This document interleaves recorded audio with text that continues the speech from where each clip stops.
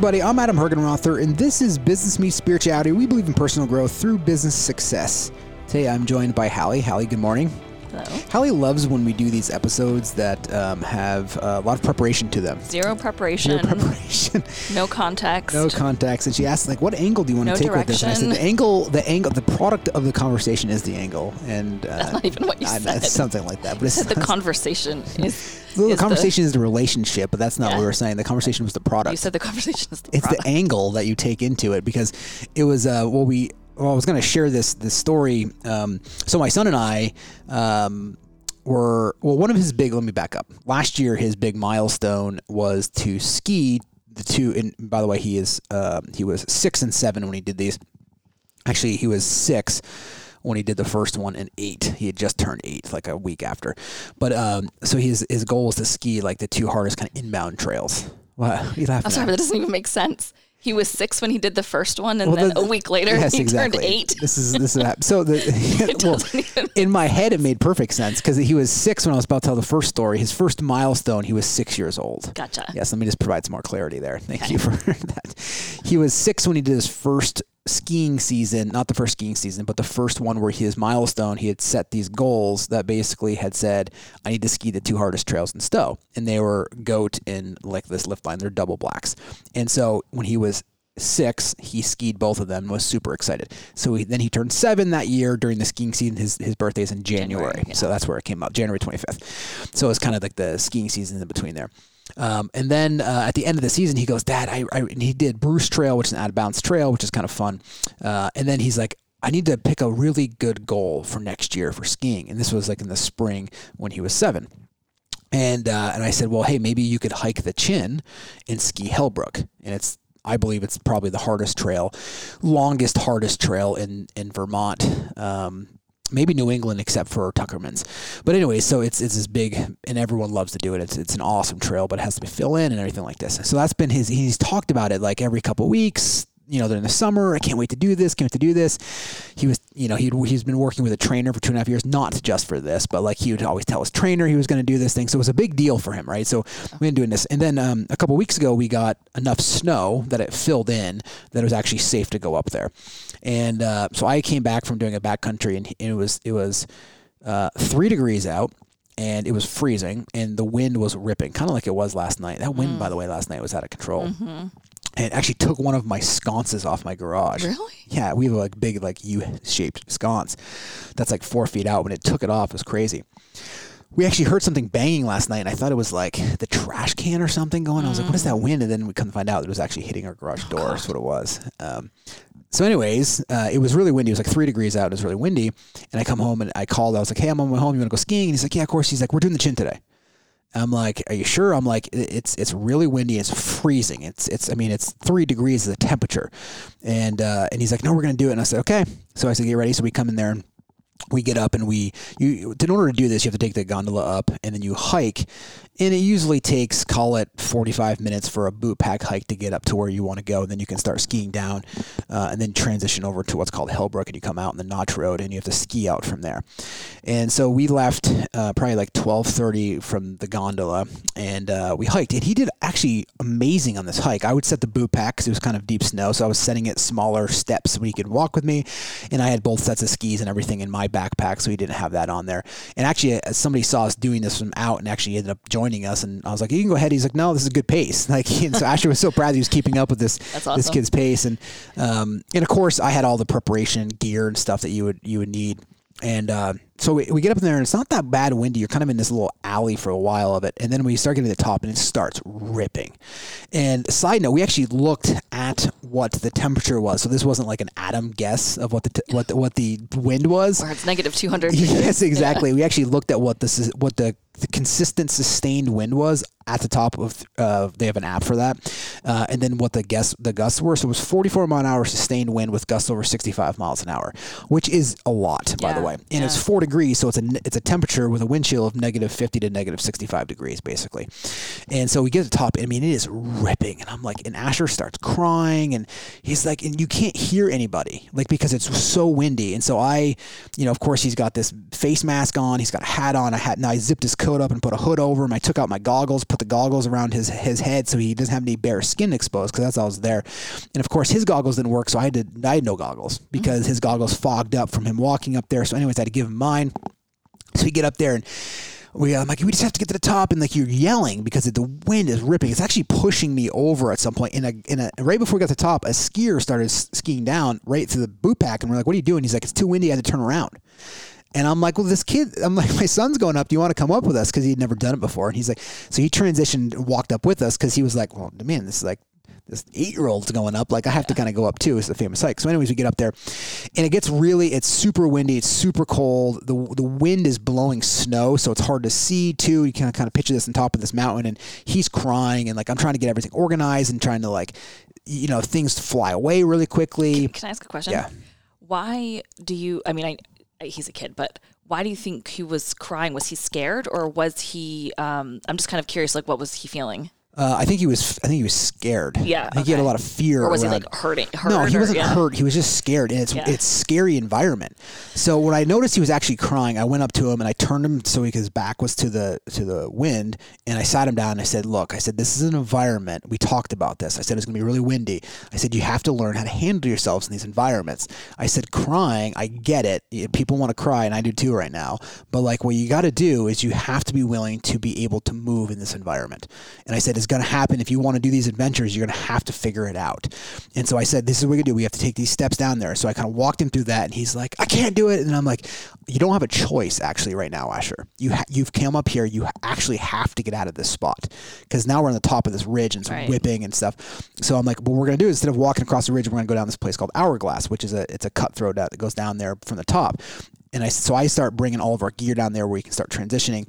And I turn around, he's like 15 feet from me, and he's on this rock, and there's like a foot of band of snow, then another rock, and it's pretty steep, and he's just tiptoeing back and forth with his pose, like he can't step over it. He's like in fear motion, like he's paralyzed, and I could see it. I'm watching this, I'm like, dude, the kid can't do it right now. Like he literally, and he can't hear me because it's winding so much. So I put my bag down, I walk up there, and he's crying. He's like, I can't do it. I'm like, yes, you can. I said, we're going to do it together. So I grab his hand. I said, I'm not going to carry you, because that's what he wanted me to do, is pick him up. And I said, I'm not going to do it, but we're going to do this together. So I kind of locked arms with him, and I just forced him to take that step. And when he took that one step, he just got the motion rolling, and he got out of that paralyzation. And we ended up skiing down this little section where it was calm. I actually have a beautiful photo that I framed of both of us when we got right down to that spot. And we sat there and braked for a few minutes, and I just talked to him about that. I said, you see how fear stopped you? Like this, I said, do you see how easy and how dangerous it is? Because you in your head, you couldn't step over this snow band, and literally you thought you were going to slip. You thought you were going to fall and roll down. So I said, do you see how quickly fear can really paralyze you in these situations? And I said, I didn't move you. All I did was I held your hand, and so we did it together. So you felt more comfortable, and then you were able to be able to do it, and you skied down, and even that was its own kind of. He was still crying while you're skiing down. I said, you got to be able to ski. I said, trust yourself, and we did. So then we kind of had that whole debrief. And then we had to hike back up into, which was a calm hike because it was underneath the wind direction for it was. It was like 200 yards below the top of the mountain, and this little undershoot. So it was calm, and it was cold, but it was beautiful, and it was awesome. So we hiked over to Hellbrook, and then we ended up skiing down the whole thing. But at this point in time, it's a long trail, and it's taking forever. And it's like 4:00. We've been going for 3 hours now, and I had water and food and stuff for him. But like, it's freezing, right? And it was supposed to get down to -12 that night. The sun was probably going to set. The sun was already setting, so I'm like, we got to kind of have to get out of here, Asher. I was starting to get a little worried that like it turned dark. Like I knew exactly where we were. I've done this trail 100 times, but like I was like, man, like I can't just. It's too deep for snow. I can't carry him out of here, right? Like, so I'm like, and plus I'm like, what happens if something happens to me? And so we kind of walked the whole thing. So anyways, it was a constant, like he would get to certain sections and they're scary. They're like a steep, narrow area, and the thing is, he has the ability to ski it. He kept getting into it. When we would talk, he would get out of his mind. He was actually able to ski it and enjoy it. He's like, wow, that's great power. Then he would freeze up again. So you could see it in his own body because he wasn't trying to hide it like he was scared. He would be telling me like, I'm scared, right? Like in this whole thing. So he kept walking through this. And so I kind of shared this story because I think it's one, I'm really proud of him because it took 3 hours and 38 minutes to do this whole thing. Most adults won't even come close to doing this, let alone like adults turning around at the top because it was so there, but he was so determined, and he literally, it's been probably 3 weeks since he's done this, and he brings it up like every other day. He wrote a whole story in class about how he hiked the Chin with his dad and how difficult it was. That's and awesome. Yeah, it was so cool, and told all his teachers. And unless you've actually done the hike, it's hard to get a context for it, but you kind of can do through the story. So anyways, it was just a great reminder of all of us of like, how much is fear stopping us from doing something? Is fear a stop sign for people? And if it is, what is your ability, right? What is your kind of hack, if you will, or what is your go-to to get you through it? Because for Asher, like, he would have sat there, and this can obviously in a physical situation, he was there and he couldn't move. But how many times do we do this with relationships? How many times do we do this with conversations or things that we want to, not necessarily in our business lives, but in our personal lives, the things that we want to say to people, there could be fear. Like I was reading, we get these story-worthy questions from my mom, and she probably won't mind if I share this, but she does listen to these. So, but she was, she grew up and her parents never told them that they love you ever. And they didn't share any of that ever, right? Like, and she didn't really think anything. She didn't feel like she was, like she said in her question, she didn't feel deprived because she didn't know any different. Sure. But they just never said that. And so, when she first had me, my brother, who's older, is when she moved up to Vermont from Texas. She actually told my mom, "I loved you for the first time," and she was sharing about the story. Because I didn't know that actually. I was like, "Wow, it's interesting," because we've just always shared and said "I love you" so many times, like it's not even thinking about it. And my mom has always done that to us. But she said it took it was a lot of fear about what they were going to say. Yeah. And at first when she said it, and she kind of didn't, I don't know if she said it back or how she said it, but then my mom just started saying it every time to her, every time she'd hang up the phone. And finally she says it now. My grandmother, who is 86 or 87, says it to me every time we see her, or to my mom every time. And she's developed a different relationship with her because she broke that barrier of fear. But almost, you can see it in her words, like almost for a long period of time, she didn't say "I love you" because she was afraid of not having somebody not say it back, or what they're going to say, or how they're going to fear. I mean, being vulnerable is just fear inducing in and of itself, regardless of what the outcome is. Yeah. And so I think about, fear in its sense of there's a lot of ways to have conversations of fears and angles that you can take, right, Hallie? Yes. And for this, it's what is preventing you? Like I heard that phrase, like, don't let fear be a stop sign. And I think it can be used in the conversation I shared with my mom of not saying "I love you" when it's the right thing to do and what you want to say, or fear being a stop sign of sharing in a meeting. It's not all about, I guess the point too, it's not about like these big gigantic fear things like, oh my God, I gotta make a career move. That could be it, but that's probably not what it is. It's like these everyday daily things. Like, I even think about little things like, do I wave to somebody when I'm running down the street? Like, what if they don't wave to me? Whatever it is, like you wave to them, or are you afraid to share in a meeting, or are you afraid to, eat what you want to eat because it's different, right, every day? Or are you afraid to just kind of maybe express or tell your boss something, right, that's different there? So there's all these fear things that show up on a daily basis. Not these necessarily, we always think of fear as like these gigantic things, or at least I think most people generalize that of what these big fear things are, instead of actually asking some serious questions about, what is fear kind of preventing me from doing in my life right now? You look like you want to say something. Well, no, I was just thinking about, because we were having this conversation with some of the leaders in our company not too long ago, and to your point, to me, they're not small things. Some of the things that you mentioned were kind of small everyday things, but some of the fears that they mentioned, to me, maybe just because they resonate more with me, are like what they're big. To me, they're big, but they're not physical fears. They're the psychological or emotional fears. Like, what if I'm not good enough to lead as we grow? What if I can't handle the work? What if I let people down? What if I'm not the right person? What if I'm not a good enough leader? Like, those are, to me, real fears. Well, they're real psychological fears. Correct. Yes. They're all psychological. Like physical fear, like if a tiger is chasing you, you probably should feel fear, right? Yes. Even in physical settings, like even up there, like Asher felt fear, which probably wasn't a bad thing because it gave him energy to be able to push through or get the thing down. So physical fear is completely different. As long as he didn't, I mean, thankfully he paralyze him. Right. Yes. As long as he didn't get completely paralyzed. Which that's why people die in these, I mean, obviously Bill rescues people. I know every time you go on the mountain, I'm like, oh gosh. Is he going to rescue Adam? Yes. At least they got MedJets. They can come I know they that's pay true. for it, right? Yeah. But anyways, so yeah, it's like these psychological fears that prevent us. And I think, a lot of business leaders have the fear of imposter syndrome. They have the fear of not being enough. They have a fear of like, am I good enough to lead people?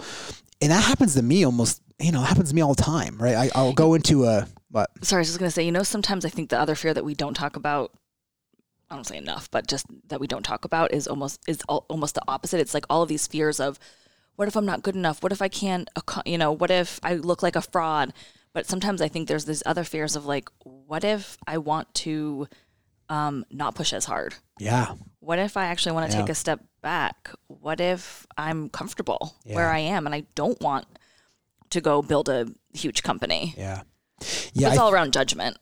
Well, I think all of them comes back to the same, how you get out of all of that, whether it's like, hey, I'm afraid of, it's kind of like, I'm afraid of creating an identity that I have to maintain, or I'm afraid of creating success, and how am I going to create success? So people sabotage your own success, right? I'm afraid of not being a leader. There's all these different fears that are on there. The reality of what it always comes back to is that you have to be willing to somehow figure out a way to either neutralize it so it doesn't run your life. Like an example for Asher, like prevent him from doing that.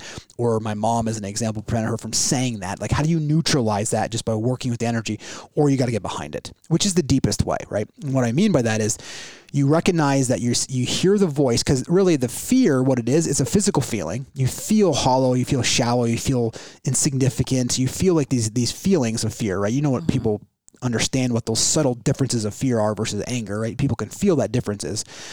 And again, you are the one in there feeling it and experiencing it. There is, so when you're experiencing, it doesn't mean you won't experience it. And then there's a voice that usually talks too, right? And that's that mind, right? The mind will talk and tell you why you should be afraid. All the things, and it starts role playing out in your head, all the things that are going to happen, and you get glued to it more and more and more. Well, yes. Or I also think the mind can also start telling you why you shouldn't be afraid, or start over. I mean, I'm just thinking sometimes even of the judgment thing. Like, like it comes into a judgment of like, how dare you do this, even though you're feeling a certain way. No, I actually feel like, because your mind's trying to protect you. Sometimes I actually think it does the opposite. Like, actually you don't really have to worry about that. Don't worry about that person judging you. You're actually better than them. And then it does that whole thing too. Yeah, there's a whole form of judgment. The whole point is like the mind, look, it gets funky in there. So here's the best way of saying, like, when you have some sort of fear that's going on, it just gets odd. It gets weird. And when it gets weird in there, it's weird in there. Everyone knows what I'm talking about. You don't have to be a psychologist to understand. It just gets really weird. At any level, there's different variations of how that fear manifests, right? It can go from judgment to shame to trying to walk you and try to, like you said, trying to protect you. Yeah. And then as it protects you, a day later you go, you should have done it. Right? Like it takes a completely different opposite approach. Yeah. So it's like, it's not your friend, right? It's just trying to give you an idea or a solution, because that's what it's designed to do. That's mind just generates thoughts, and you've just glued yourself to it. So the way out of that, right, is to get behind it. Meaning that that's really it. What does that mean though? Well, again, you can only take somebody so far with the pointers of how they get out of that. That's why the first step is really to neutralize it, which there's a difference between the mind generating its own thinking versus you using the mind to generate thoughts to neutralize it, right? As an example, in fear, if the mind said, there's just pointers along the way, right? If the mind said, I really want this boat, and you say, I don't need the boat. Right. If the mind said, you should be afraid of having a conversation with your boss, and say, well, I'm not afraid of having that conversation with my boss. Or you're afraid of, it's like, hey, you shouldn't slow down right now. And you could go, I enjoy this time and season of my life. Right. You're always just neutralizing it. So you're just saying the opposite. Those feel like thoughts to me, not fears. Well, fear is a thought. Tell me one time that you've ever had a fear that didn't associate with a thought or a visualization of it. I think that fears are visceral, not always. Well, of course you feel them. Always.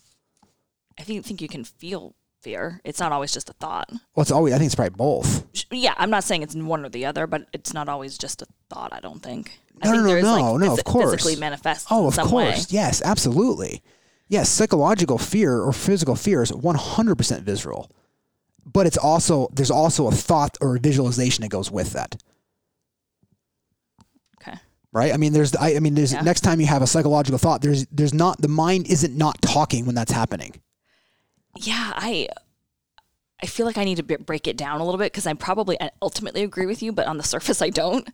Like, I can't remember like the last time, and I'm actually curious like what you're afraid of. Yeah. That was one of the questions that I really wanted to ask you is what you're afraid of. So definitely answer that question. Yeah. But like the last time I can remember really feeling fear, it was completely physical, even though it was a completely psychological fear. 100%. You will. And my mind was blank. I was like, could barely articulate anything because I was so scared. Yeah, I think there's probably different layers of those things, but you will feel a physical, and there will 99% of the time there will be a mind generated activity as well too. And it'll role play, it'll talk you through something, it'll say that you don't know what to do, it'll do something. It's very rare that your mind's not generating a thought during that time or that experience. Now, in a real physical fear sensation, your mind may go blank, meaning that like if it's a physical fear, that is different. Well, and that's maybe what my point is, that in this particular case, it was so psychologically scary. It became so physical. Yeah. That's a good point. Yeah. Like there weren't thoughts because I was like physically affected by the psychological. Yeah. My guess though is there was thoughts leading up into the point where it got to the point where it was so far down that rabbit hole. Yes. And so when you first have those first thoughts that are generated, that's when you go, oh, that could happen. Like we kind of talked about this on Nagging Needs yesterday a little bit, where it's like, if you use that methodology, right, where you say like, oh my God, I could never live without this person. And you say, well, yeah, that's a fear, right? That's basically you're saying I could never live without this person, and it's a fear. And so from there, you could say, well, I could live without this person. And then people go, well, why would you say that? And you go, well, what's the alternative? Yeah. The alternative is saying that I can't live without this person. Now you can't live without this person. Because then what happens is now everything you do is running off of that thinking. Yeah, I get that maybe that is a fear. That's not how the fear I would articulate that as a fear. I wouldn't give you say an example. I can't live without that person. I would say I'm afraid that I'm not going to survive if that person's not in my life. Well, you're just using different language. It's the exact. But you know what I mean? I feel like one's a thought and one's a fear. Well, I think when I just said it better. Okay. That's really what you wanted right there. It's the same. Thank you for that. It's the exact same thing. It's like there's a fear that generated, or it's like I couldn't live without a person, or I couldn't imagine what it would be like if my business went bankrupt. There's a fear there. But but say that in a way that it feels like a fear. I think most people would fear that.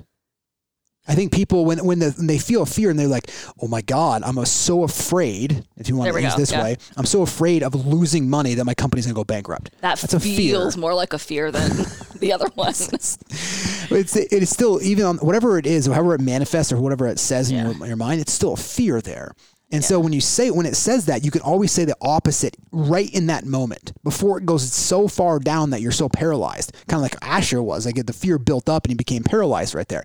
So the minute it comes in, you go, I'd be okay. What a growth opportunity. And your mind will go ballistic. But the thing is, what you're doing is, again, I always go back to you. Then what's the alternative? To buy in and say, okay, well, I couldn't imagine what I couldn't live, or I don't know how I'd do it if my business went bankrupt. Well, if you believe that, then everything you're going to be so afraid. Because here's the thing: you're going to build a business, make money, and then you're going to be so afraid every day that your business is going to fail, even if you have money, or that you're going to lose money.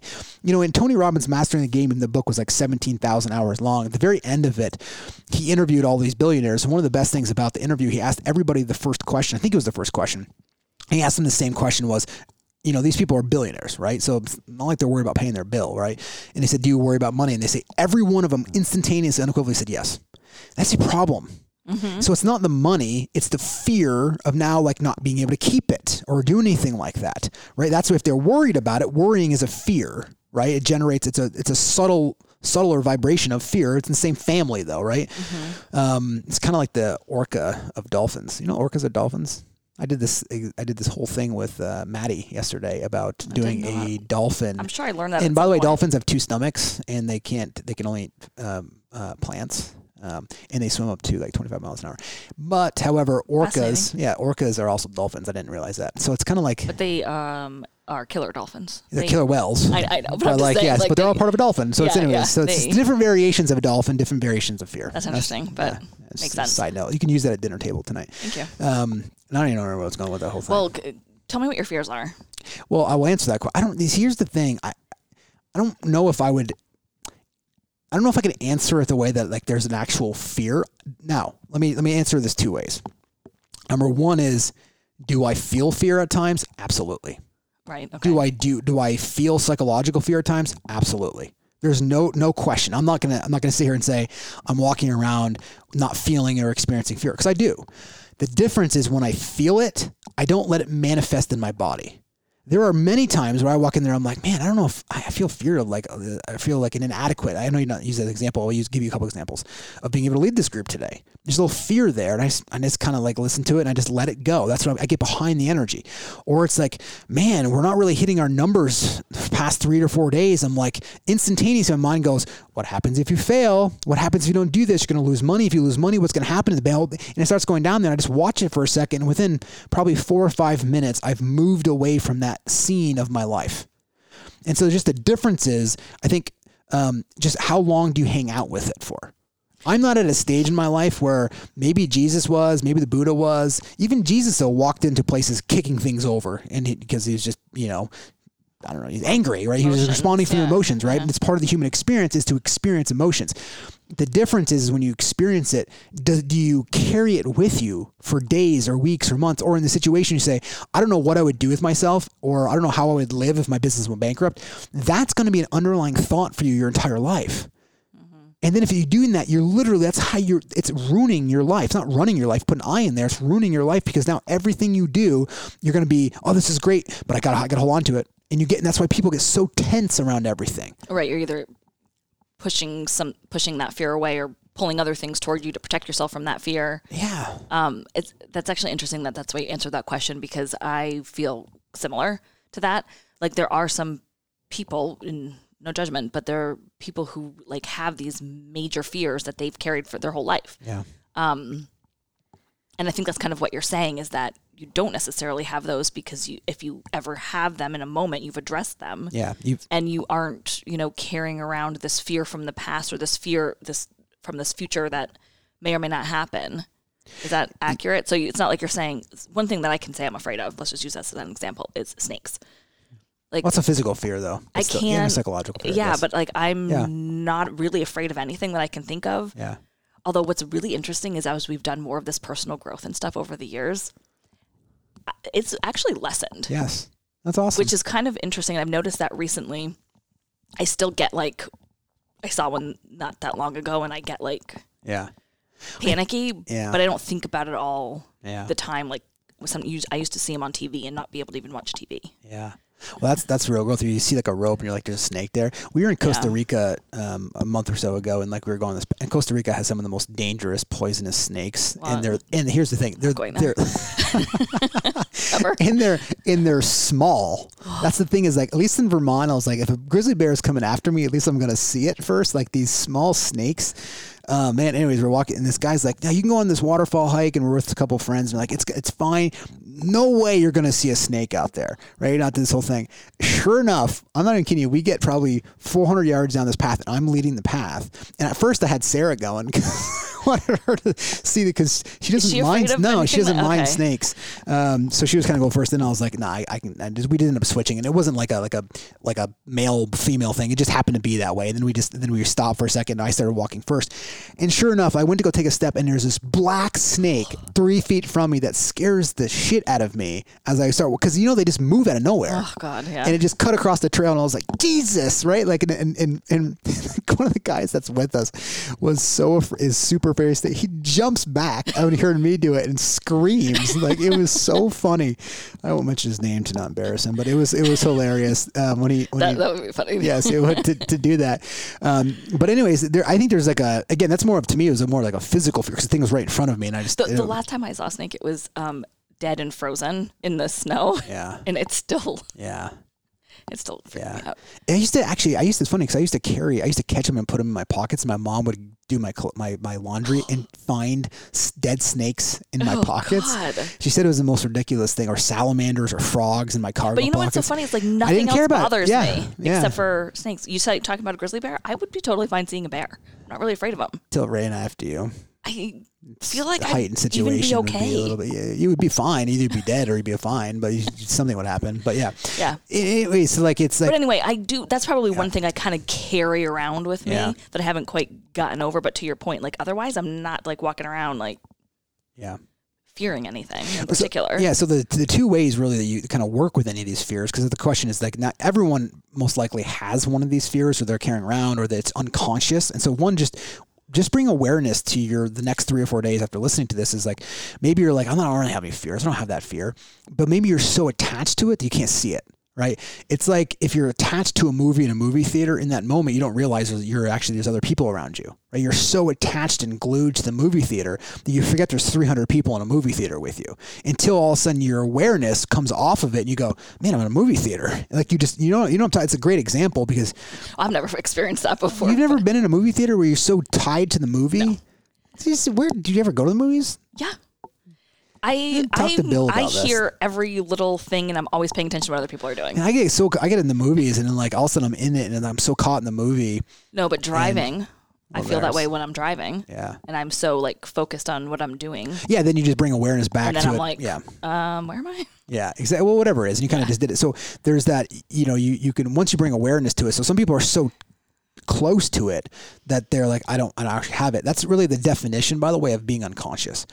Being unconscious, and we don't have to go down this path, but being unconscious just means that you're so close to the mind and so attached to it that there's zero separation from you from the mind. So when people talk and use these words about waking up or consciousness, they're like, what is anybody talking about? It makes no sense because you're just so close to it. And the whole personal growth, spiritual growth forum, if you will, or path is the separation from the egoic mind level self-image that you've created and starts to go back further and you start separating it. That's more of the awareness. That's when you can get it's lessened, right? Because that's when things start to not bother you. They cease to offend you in the old way. One of the Zen patriarch kind of comments. Go ahead. I was going to say, just want to ask you a couple things there. When we were talking, so I mean, obviously aside from public speaking, which a lot of people are afraid of, me being one of them, but again, that's lessened quite a bit as well. Yes. Is death. Yeah. And I don't necessarily, if you don't want to talk about like the whole fear of death, but I guess my question is there any sort of light side to having some of these fears? Like even somebody was saying about like, I'm afraid of I'm kind of making it up, but like afraid of my competition. And they're like, but that's what's fueled me. Yeah. All of these years, or some people actually, I don't know how to say it, but you're saying it spot on. Almost feel comfortable or pride almost to a certain degree in some of their fears. Like, well, that's what my family. I'm afraid of death, or if something happens to me, I'm the only one that people can rely on. So I have this fear, and it keeps me going and holding my family together, or holding my business together because I'm the only one that people have. Yeah. Well, I'm going to answer. So is there a good side to any of these fears? Yeah, I'm going to answer. So I'm going to answer that. And we'll talk about death in a second too. But so the way is to neutralize the conversation, right? And the second way is to get behind it. And we're kind of talk about how you do this with the conversation of death. But it's really just to recognize that so just kind of going around the next couple of days, being really aware that like, hey, you know what? Maybe I am taking this action because I'm a little afraid to do this, or I'm avoiding this. Just be aware of that. And then just when it shows up, just kind of just watch it, just like you would watch something in your mind. Now, to answer the question is, there's absolutely truth to fear motivating people, fear getting results. 100%. It is that fear can get a result. Like in business, fear can get a result. In sports, fear can get a result. Now, here's my response to that would be, let's say that, you get X number of dollars from you're like, it's driven me. And if I let this fear go, and I may not be able to hold my business together. My argument to that would be one is anytime you're responding from fear at that level is probably not the highest and best use of your decision making. So what if you didn't have that fear and then took that same initiative and brought it into business? You most likely would end up being more successful than you were before. But people are holding on to that fear. It's because it's a self-image they've created, an identity they've created with it, that they need that to be successful, so they don't want to let go of it. And so they've attached themselves to it. Again, how you get out of that is recognizing what if this is where it's really scary, is to let go of the part of you that you think is you, which is that part of that identity about, hey, it fuels me or doing these things. It's true. It does. It actually works. Right. But there's a higher and better use. And that's what people need to understand, is that or a higher and better way to accomplish the same result. Exactly. You're saying? Okay. That's exactly right. And there's just another alternative to do it. Instead of having the fear drive you, there's the inspiration or the enthusiasm and joy that's going to drive you, and you're going to actually be much happier and joyful along the way. I mean, a wagon with horses is going to bring you across state lines, but a plane is going to do it much faster, probably a little easier. So it's just, there's another way of doing it. And by the way you're doing it, you're not going to be so caught up in the emotion because you're not responding from emotion. The visual that comes to mind for me is like operating from this very closed, like tense. Yes. It's like it's a contraction. A contracted yes. space rather than this very open and expansive space. It's a great visual. Well, because the ego is a contraction. So the ego, again, is an identification with something, form, visualization, who you think you are, and that's a tight contraction. That's why when you let your breath out and you let your shoulders down, your body relaxes because it's tense. And the ego wants to contract you because as it contracts harder and harder, like a tight rope is just winding and winding around, it holds you there more. So it wants you more wrapped around it. The more wrapped around it you are, the tighter it actually holds on you. So actually letting go is the unwinding of that contraction itself. That's why people really get deep into spirituality and start doing, well, some people may experience deep releases that are actually very physical in nature, like an arm moving, body moving, those type of things, because it's actual energy being unwound, and then being released back into the body. So what about people who like almost get high on fear, like adrenaline junkies? Yeah. I guess I'm just like, is that they like it? So, well, I don't know. Adrenaline junkie is fear. I mean, I kind of feel like it is. I'm not one of those, so I don't know if I could answer it 100%, but I go back to what the Alpinist, the documentary. Yeah, I guess he wasn't actually feared. He wasn't feared of any of that. That's true. I would be afraid of all of it. You're projecting that onto him, like when you solo climbing, but he was like, there's no fear here at all. When people are jumping at it's a calling. Yeah. It's like it's them getting out there, and somebody could say the same thing about business. Like, how dare they can go into business and invest that type of money or their time without knowing that it's going to happen. That I would be so afraid. Right, and that's but I'm looking. I wake up and go, I'm just enthused and excited about doing it. Like, there's joy. So I don't think it's a fear that drives necessarily. Right, that. It actually might be that expansive enthusiasm. Yeah, like in that. What looks like, if it was me, it would be fear. Well, you're projecting that correct the fear. Yes. Well, yeah, I'm just saying, like, you would probably have yes. I would, yes. And people, and it's fine. Like if you're afraid to do something, you don't mean to go do it. Just don't let it run your life. Don't let it be a part of it. Like, yeah. And that's the whole thing we're talking about with fear, is don't let fear be a stop sign for anything, whether it's business, personal, financial, any of those things. It doesn't mean you're reckless. It doesn't mean you have to go jump out of a plane because you're like, I need to overcome my fear. Maybe you do, maybe you don't. That's nothing to do with it. You jumping out of a plane now may be an exercise to overcome parts of fear, but you're still playing with the fear. So and that's fine. If you want to go do that, those techniques work. Again, at the end of the day, though, it has nothing to do. The psychological fear has nothing to do with you jumping out of a plane. Again, it may overcome some of that, give you more confidence to be able to do those things. Yeah. But the best way to work on all of that is to literally get behind it. Recognize that it's there, see it, experience it. That's why you're the experiencer of life, experiencing those things. So death, the reason why people are afraid of death is because they are afraid that some future event is going to occur and some future feeling is going to occur that they haven't yet experienced. And that's really the fear that people are afraid of when it comes to death. The fear, because when you say, I'm afraid to die, it's about you're afraid of a future event occurring that you're not there for. When I think of fear, I'm not sure that's how I interpret fear of death, but maybe other people do. I interpret when I think, I'm not actually like afraid of death per se, like of not being here anymore. I am, which I know is a real fear for people.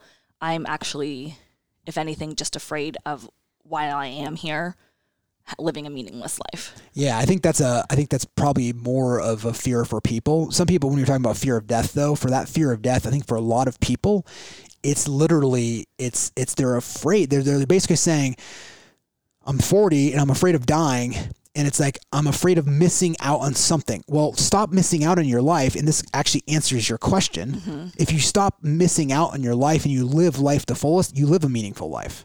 And then you're whatever that means to you. Whatever that means to you. Me, it doesn't mean jumping on a plane. No, that's what I'm saying. Yeah, nobody's. It's actually irrelevant what you do. Right. Living a meaningful life is actually tasting every moment of life. It's actually living a meaningful life just means that you're no longer glued to the mind being run by the mind, and therefore you have this expansive. That's a beautiful analogy you gave earlier. Just expansive openness of vastness in the world that you get to go play in, and that may while you're here. Yeah. And for you, that's. In business, impact, writing, content, people, it's all those type of things. And for other people, it's different, right? Like every animal in nature operates differently. Mm-hmm. Some hang out in groups. Like we're looking at getting like emus, and they need to like have. We're not 100% getting them yet, but they're doing Wait, some. Emus, are those like llamas or are those like ostriches? I can never. They look like a combination of both. Like is honestly what they do. I can't remember which one that is. But they are like because we're actually Sarah's going right now and taking a college class for organic farming because we want to do this for our kids and our kids really want to do it. So instead of going out and investing like this whole like big like farm and our kids like we're gonna have all this stuff, I'm like we're gonna start with we phased it out into like 8 phases. The first phase is chickens, ducks, and an organic vegetable garden. Very easily manageable. Phase, yes. And we're going to see how everyone does. And we're starting that right now. But anyways, one of the things they're looking at is like emus, because there's actually Vermont is a great place to raise emus because they do really well with cold, crisp environments. And their eggs are very, very expensive. Their oils they produce. It must be more like an ostrich than if it is. Yes, it is.